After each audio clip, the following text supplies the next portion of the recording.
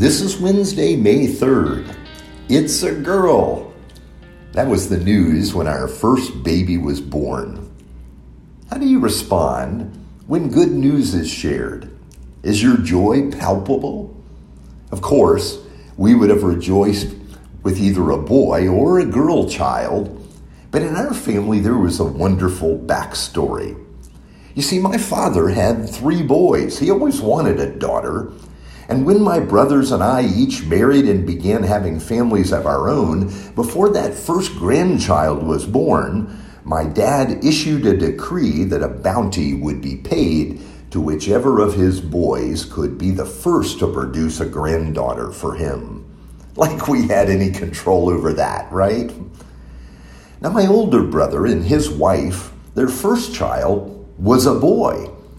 At the news, my father increased the bounty. He really wanted a granddaughter.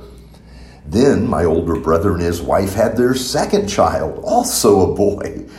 In desperation, my dad increased the cash amount of the bounty even more.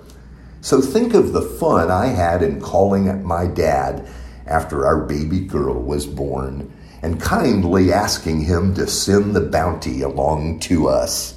There was lots of rejoicing all around over the arrival of the first girl for generations. Now here's our text for today, Luke chapter 4, verse 16 to 19. He, that's Jesus, went to Nazareth, where he had been brought up.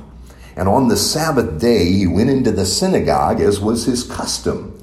He stood up to read, and the scroll of the prophet Isaiah was handed to him. Unrolling it, he found the place where it is written, "The Spirit of the Lord is on me, because he has anointed me to proclaim good news to the poor.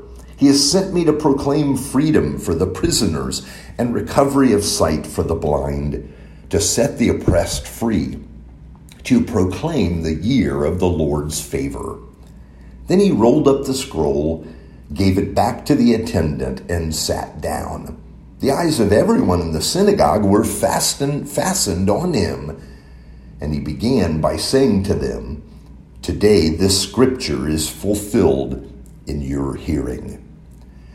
Now our gospel writer Luke records for us in his account of Jesus the scene of Jesus' first sermon. Now the way Jewish synagogues worked was there was no rabbi or professional teacher, but only an administrator. They really didn't have a pastor. Instead, men from the community, area rabbis or visiting men or teachers, would be invited to give the sermon, to speak. Being a known teacher and visiting his home synagogue in Nazareth, Jesus would certainly be invited to speak. And he went to the synagogue, and there he was invited to do just that. Jesus was handed a scroll containing a passage from the book of the prophet Isaiah. And this was not just any section of scripture. This passage told of a time when God would bring about a new era of freedom, a jubilee for those held in bondage over sin. Jesus was reading scripture about himself. In Isaiah, the words are given in first person. The text was the Messiah saying, "Here I am, and this is what I've come to do." What follows is an announcing of the good news to those who have lived with bad news all their lives: the poor, the prisoners, the blind, and the oppressed. God's grace, God's favor has come.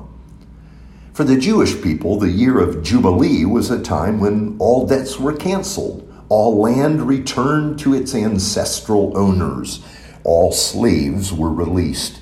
It was the great reset that the Lord planned for his people. Now Jesus read this text and said, God is doing this now, right now.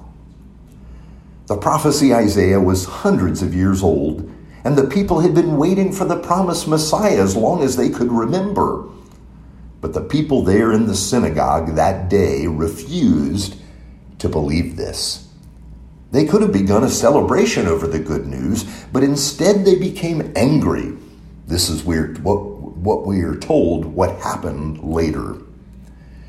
All the people in the synagogue were furious when they heard this. They got up, drove him out of the town, and took him to the brow of the hill on which the town was built, in order to throw him off the cliff.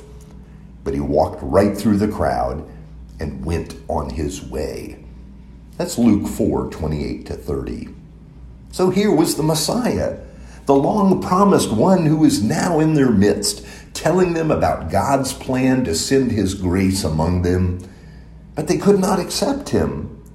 This moment that called for joy and praising became just the opposite.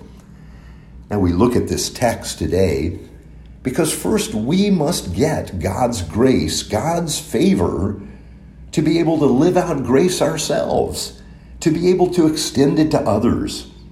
We need to see that we have been liberated, brought from darkness to light, from death to life, from far away to near God. We need to see the grace of the gospel. You see, Jesus came to liberate us from our standing debt with God. We've lived a life that doesn't belong to us, but to God, yet we don't thank God or give God credit where it's due. We deny him and reject him and rebel against him. Yet in Christ, a jubilee has been announced. Full freedom, a canceling of our debts. And of course, we should rejoice. How could we not? We can come freely to God. We can enjoy God and live lives of peace with God, opening the way to peace with each other. This is the good news about God's favor that Jesus came to announce. And he could announce it because it would come through him. But we're not finished yet. This is also the grace we're privileged to be able to share with the world, with people longing for freedom from shame and guilt, people that have felt powerless to change their own lives. This is the gospel.